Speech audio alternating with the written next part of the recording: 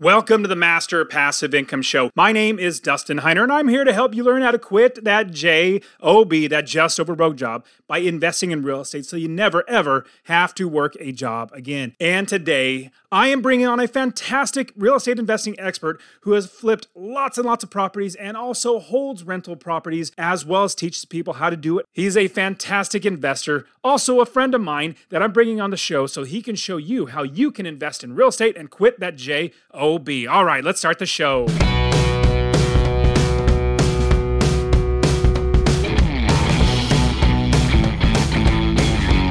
Welcome to the Master Passive Income Podcast, where we talk about investing in real estate rental properties with a special focus on making enough money so you can quit your job and live the dream life. And now, here is your host, Dustin Heiner.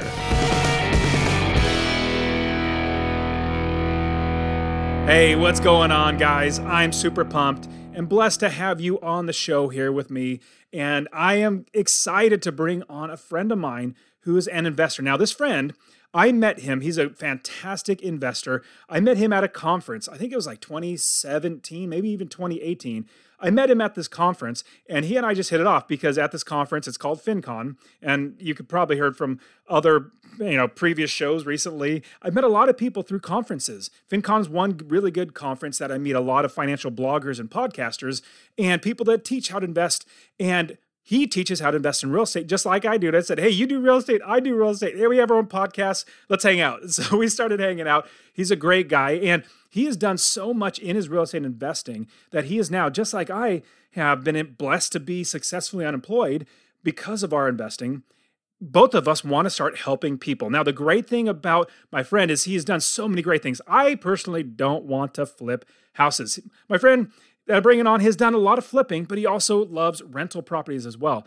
Flipping, you buy a house, fix it up, put in lots of money and lots of work into it, and then sell it for a higher price.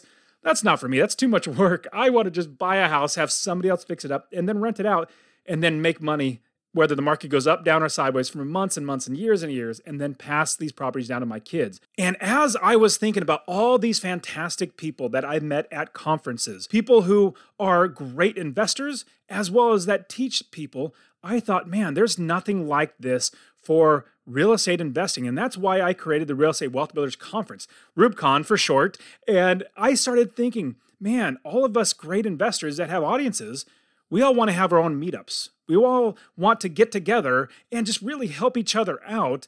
And I thought there's no conference like that. So I thought to myself, well, let's just go ahead and create one. So I've got 27 speakers now that are great friends of mine, are great investors as well. And the conference is literally next week. Oh my goodness, all this planning is now coming to fruition to where it's going to be such an amazing conference. You can still get your tickets, get the promo code Dustin, get your tickets for $50 off so that you can get a discount just because you listen to the podcast. I really want you to be here with us, hanging out with us, and get those tickets at rewbcon.com, rubecon.com. And you can get your tickets there. Link will be in description. And remember, use that promo code Dustin. Get your ticket for $50 off the ticket. And it'll be here in Phoenix. It's literally amazingly beautiful right now. It's like a high of, 72, 73 degrees. It is amazing here. And it's going to be in March, obviously. March is beautiful here in Phoenix. Summertime is very hot. That's the reason why I didn't do the conference in the summer, because it's very hot. But right now, it's absolutely amazing, especially if you're in like the East Coast or North, where it's very cold and very snowy. Man, get away from that. Come down here and hang out with us at the Real Estate Wealth Builders Conference. And I'm bringing on my friend today. He's a fantastic investor. In fact, he's been a part of Bigger Pockets. He's even written his own book, his own YouTube channel and podcast. Really great guy, Chad Carson. Let's bring him on the show so you can learn how you can invest in real estate and become successfully unemployed just like we are. All right, here we go. Chad, thank you so much for being on the show. Hey, it's a pleasure, Dustin. Thanks for having me. It's been a long time since we've connected in person, but I always enjoy talking with you. Man, I remember just watching how you've done so much in your real estate investing business, but then at the same time, writing your book, having your awesome YouTube channel, literally teaching people how to do this stuff. That's something that I really appreciate about you, because I'm in the same boat where I just love helping. I want to see people succeed. And so it's great bringing you on, because then everybody else gets to hear how awesome it is, just working with you and seeing everything that you do. So talk to us a little bit about your really how you got started, not necessarily like the steps that you took, but what were you doing before? Like, I know you play, this is so cool. You played football at Clemson. That's pretty awesome. Like if everybody could see the pictures of you being all yoked out, probably eating lots of calories to get really big. I played football at Fresno State, even though we never played, against each other. I was like, oh, great. We got another football player investing. But talk to us a little about how what was the perspective and what you were doing before, and then getting into investing, and were there any hurdles that got you along the way that you had to jump over? Right. Yeah. So my story, I mean, everybody's got a different path, right? And I always appreciated your story of, being in a job and kind of getting fed up with it and then leaving. And mine was a little bit more from the beginning. I was playing football in college and I was a biology major. So I was kind of a student athlete where you're going to school a lot. And I was thinking about going to medical school. But I was just tired from playing football. And I was like, I just need a break. I actually tried to go to the NFL. That didn't really work out. I was really tired of just like big meetings and having to be on other people's agendas and show up at this football practice. So I'm just going to take a break. And I wanted to, and the break for me, kind of the quote break was, I'm going to try out this thing called real estate investing as an entrepreneur, like where I'm going to actually try to make some money, to put the food on the table. And luckily for me, though, as a brand new 23-year-old, I had a Toyota Camry that I had paid off, and I didn't have any college debt because I got a scholarship to play football. So I was really fortunate in that respect, and I was able to move back in at home for a little while. So I had very, very low overhead, low expenses, and it was pretty low risk for me to take that shot. I could just, worst case scenario, live in the car or eat some ramen noodles or something. Didn't have anybody to support, so I kind of took that chance from the beginning. But the reason I did that, I think, looking back, was it's really appealing to me to not have control my own schedule, to be an entrepreneur. And there's also, a dark side of that is that you are 100%, everything's on you as an entrepreneur. You have to produce income. There's no guarantees. There's no security with that. But the other side of that, just that freedom and that flexibility and that allure of being an entrepreneur was just so magnetic to me that once I started doing it for a few months, it was a struggle, trying to find deal. I was a deal finder for other people, didn't have a lot of capital. I didn't have any capital to get started. I had to figure out ways to do that. We could talk about it. The long story short for me was that kind of the north on my compass was flexibility and freedom. And once I got a taste of it, I was like, I can't go back into any kind of job or work for anybody else. I'm just going to keep doing this. And so that was 19 years ago. I started as an entrepreneur, flipping houses and finding deals for other people to make money. But that was a great skill that eventually let me start buying rental properties too, with a business partner. The two of us have been in business for 19 years together. And so that is kind of transitioned from more of the active side of real estate to now I'm more of the passive side where we own rental properties, a portfolio, and we just collect the rent and, just spend a little bit of time just managing our managers and making sure maintenance is done and capital expenses are done. There's always, issues here and there, but it's been a fun kind of journey, but all within the real estate investing space. That's great. And I have other questions, but a question I want to get to in the future of the show is partnering with somebody, because that's something that I was like, wow, that's just something I don't really look forward to doing. I've done in the past. But anyways, I will get to that a little bit later. But right now, I want to ask you about, so you teach a lot about how to really get good deals, how to find deals, because that's something a lot of people, that's one hurdle. And the other hurdle is definitely financing. Most people, the biggest hurdle is saying, well, where do I find the properties? And you're really good at finding good properties, especially, cutting your teeth on finding deals for other people. That's a great way to start learning how to invest, and not just invest, but being in the realm of real estate investing in general, being around other great investors that can give you understanding and help you to get education and, knowledge and things like that. So I think that's a fantastic idea. If you were to start over again, would that be the same path as, start trying to make some money, trying to find properties and maybe wholesale and things like that? Or is there a different path, or what would you say we should start if we're going to be doing investing? You said something that hit the nail on the head to kind of help me lead into that answer, is that in real estate, I think it's like a puzzle. And I found like two big puzzle pieces. You either have the deal or you have the money. And like, in my case, I didn't have any money. And so like I had to look at my personal, and just be honest, like, all right, I'm just out of college. I got $1,000 in the bank. I've got my car, but like the banks didn't really care that I had a car and made A's in college. Like they didn't care. They were not going to give me the loan. And so I think I didn't have a lot of experience or money. What I did have was a lot of energy and effort. I was willing to learn and just go out, and I had a ton of time. And so I think when I assessed myself, I said, all right, here's what I have: young, energy, a lot of time.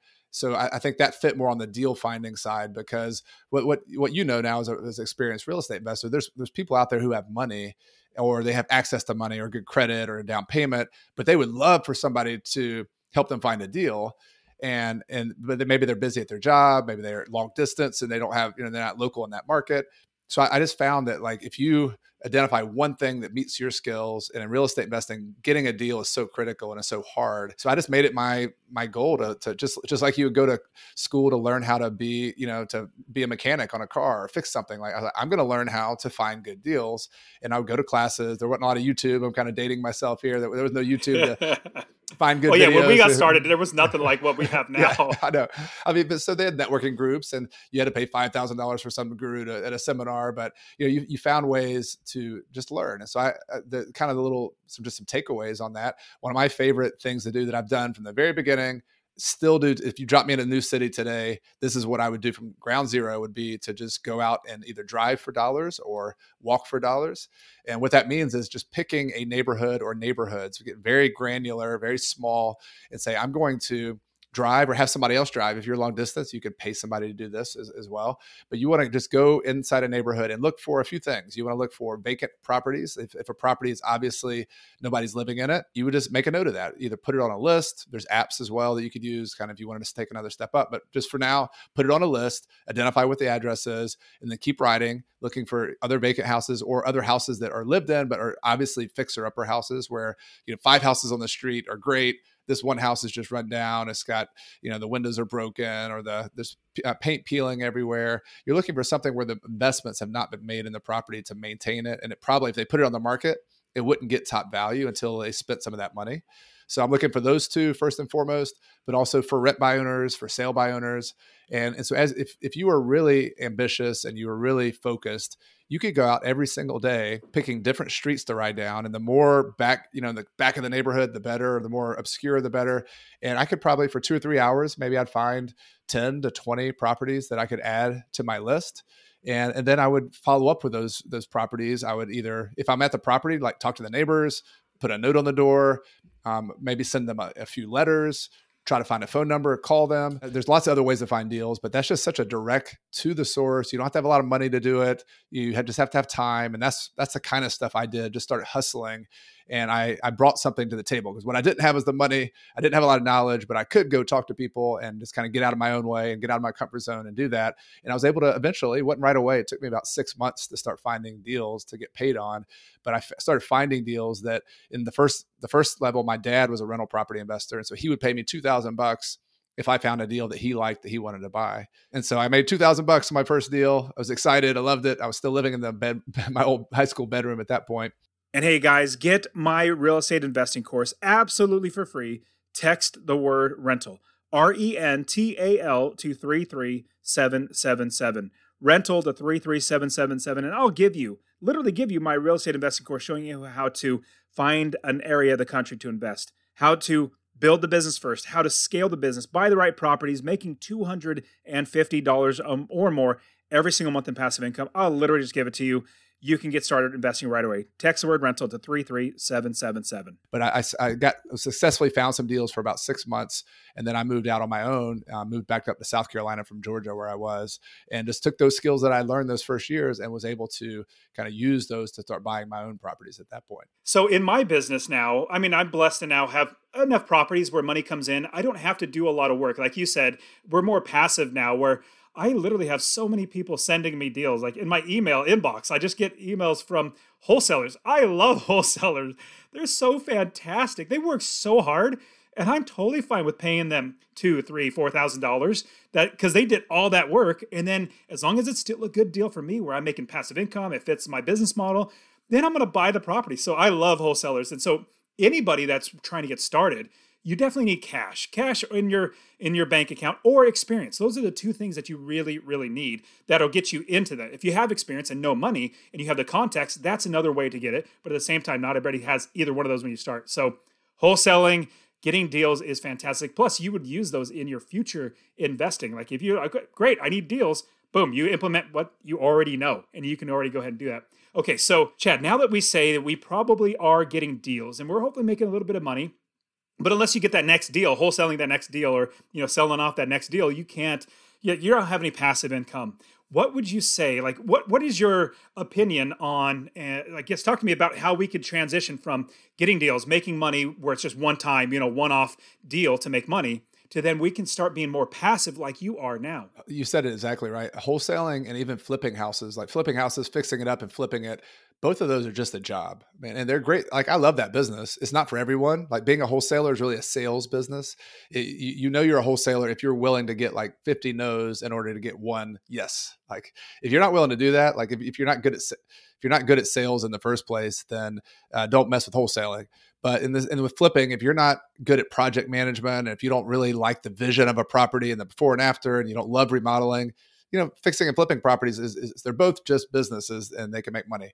But eventually what we learned, and we were doing flipping to make money, but we learned that if we could flip a couple properties, but then on that third property that we had the bills paid for, let's try to keep that one and eventually be able to, for a couple of reasons. One, if you sell a property quickly, the tax laws are working against you. You're paying self-employment tax. If you make enough money, you're paying higher tax rates on the ordinary income.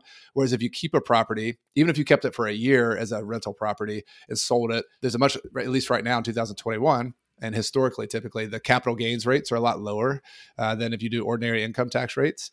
And there's also a huge toolbox of tax benefits, like 1031. I love depreciation. Yeah, absolutely. Depreciation, other things. So anyway, we just learned that keeping a property is, if you can not have to get the money right now by living cheaper and also living frugally and just making enough money to pay for it, you want to keep them as long as you can. And what we did, some of those properties we didn't keep forever though. Up front, we had to still sell them, but we would keep them for a couple of years, lease it to a tenant, and then help our tenant become a homeowner and buy the property from us. And it's almost like a delayed flip. We would keep it.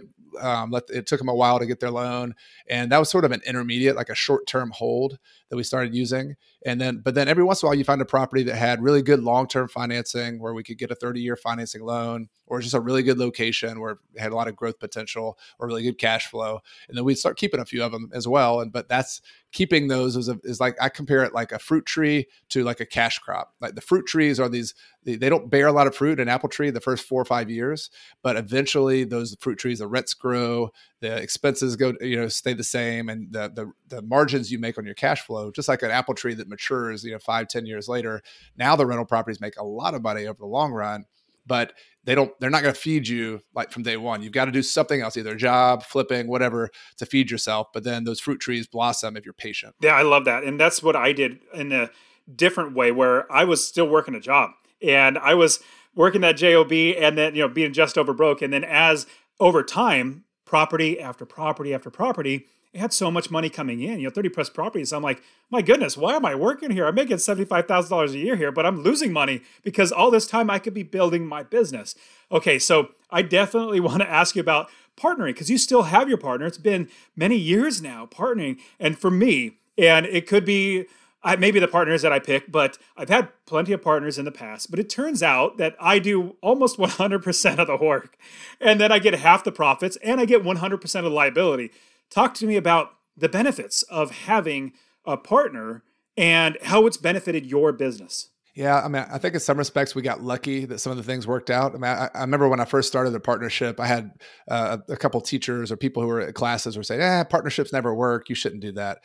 And, I think in many cases they're right, that a partnership's a lot like a marriage, then that, like you've got to really have a lot of alignment, and you got to be careful in who you get in the partnership with.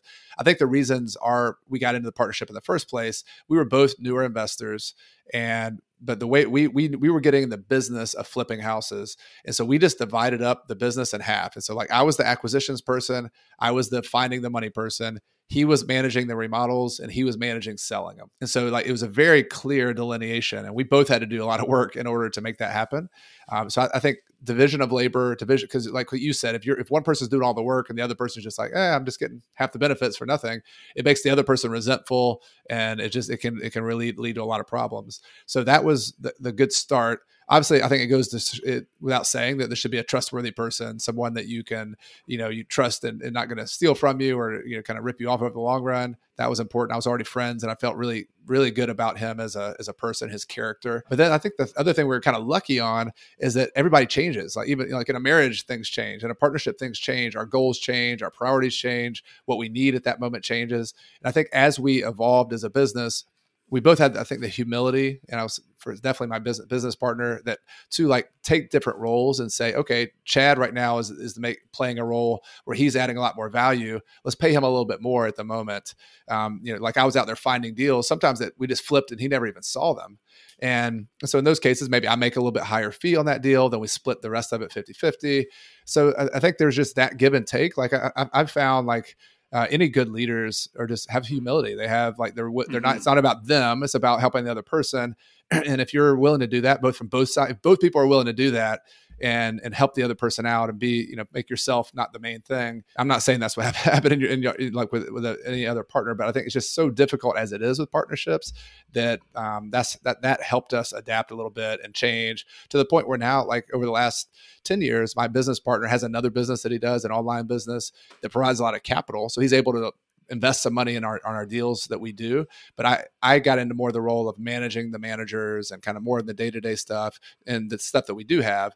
And so I'm still more like overseeing things, whereas he's a little bit more passive, but we have a role that works and I'm paid a little bit more for that. And so those have been some of the details that helped us work it out. That's great. I love that delineation of different tasks that you're going to do, where as opposed to everybody does everything, then one person potentially takes over and it's like just default. Well, they're not doing it. I got to do it. So I love that idea because partnerships definitely work. You just has to have the right dynamic between the two or however many people are working together, because there have been many great partnerships from many great companies in the past that work really, really well together. So you guys continually work well together. Now, with CoachCarson.com and everything for your online business, is he a part of that as well? Just as an advisor. Now, I kind of started my own thing there, and so my wife Carrie is the partner on that one. And but yeah, that's kind of how we've evolved. He's had other things he wanted to do. I've had other things I wanted to do. I was more into the teaching, and he never wanted to get on stage and do all that. It probably says something better about him than me, maybe,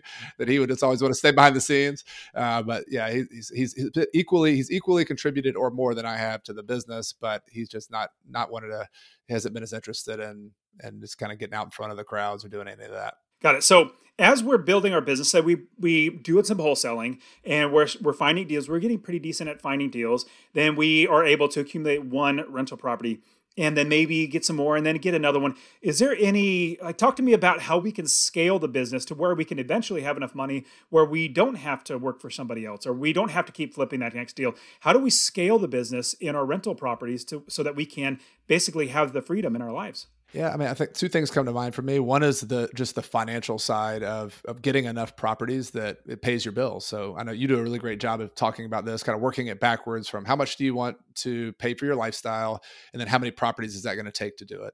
And so that's the thing I love about real estate. It's kind of a simple math equation. It's just like it's addition and subtraction as opposed to trying to like work any kind of crazy math out. So, I'll use your kind of numbers you talk about. If it's $300 a month and you need 30,000, or that's what, $3,600 a year, and you wanted, $60,000, you would need about 20 properties, plus or minus, right. To get that math to work out. And that's just multiplying the amount of cash flow you can produce. And then by how many properties you need. The only thing I'll add to that, and this might be a good discussion for both of us too, is like, as you know, we found that it took us a while to actually say, we know we can live off this cash flow, even though on paper, like it looks like we got it, because real estate has these fluctuations. You have the top line rent that you're collecting, but then the expenses that you actually spend, your mortgage is fixed, but these capital expenses and the taxes or capital expenses and maintenance and things like that. Tenants move out, things like that. Tenants move out. Then all of a sudden you're not getting that rent. So I think it took us a while to really have a baseline. I'm like, okay, here's those roller coasters of cash flow. Here's like the lowest we've ever been. Here's the highest we've ever been. Here's what we can count on. And then here's some reserves just to kind of smooth out those. I'm not sure if did you find that to be the case too, the kind of translating 100%. Paper to the real life? Absolutely. And that's something that it was harder for me to quit my job when I wanted to, or I would say, so about 6 years into investing, I could have quit my job, at least on paper. It definitely looked like, hey, we should be making this much. But yeah, as you know, like ebb and flow of how everything goes in this business, there are some months, like one month, like what really scared me, that got me to not quit any sooner. In fact, I waited 2 more years to quit because I wanted to make sure we were completely fine. But there was one month, instead of making like 6,000 or 7,000, whatever I was making at the time, from my properties, I got like $150 or something like that. Like it was so bad. Everything from, I bought a house and that money was going to fix it up. I had an eviction and I had like maybe a furnace go out. Like it was a perfect storm of like, wow, okay, if I'm living on this, I better make sure that I have even more so above and beyond. And so for me, it was when I started feeling more like my risk tolerance was getting so much more, I felt more free that our income was genuinely over and above what we would probably ever need. Like, let's say our expenses were $4,200 a month.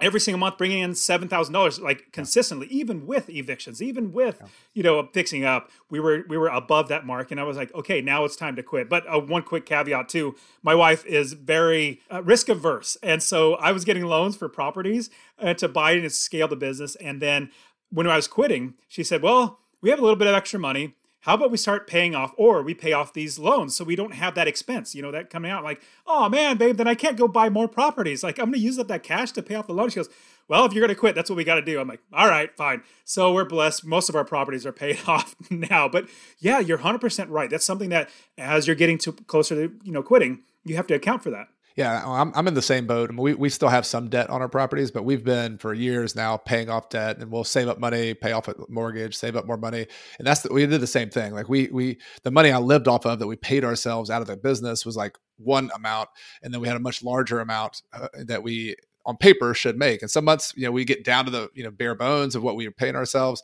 Other months we had a huge excess, and that extra money we would set aside and retain and use to either pay off debt or to buy other properties, whichever one made more sense at the time.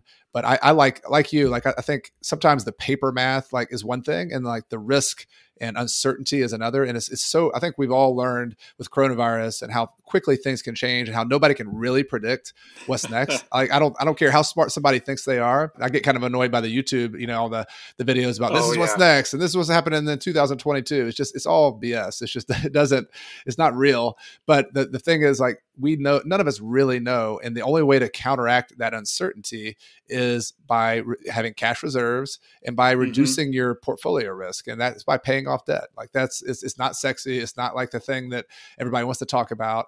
But I think your wife is right. I think it's it took me. My wife was the one who talked me into it on our own house, for example, paying our debt off on our house. It's so great not having a mortgage, huh? Yeah, I love it. But it was a 3% mortgage. I'm like, we can easily make 5 or 6% or 10%.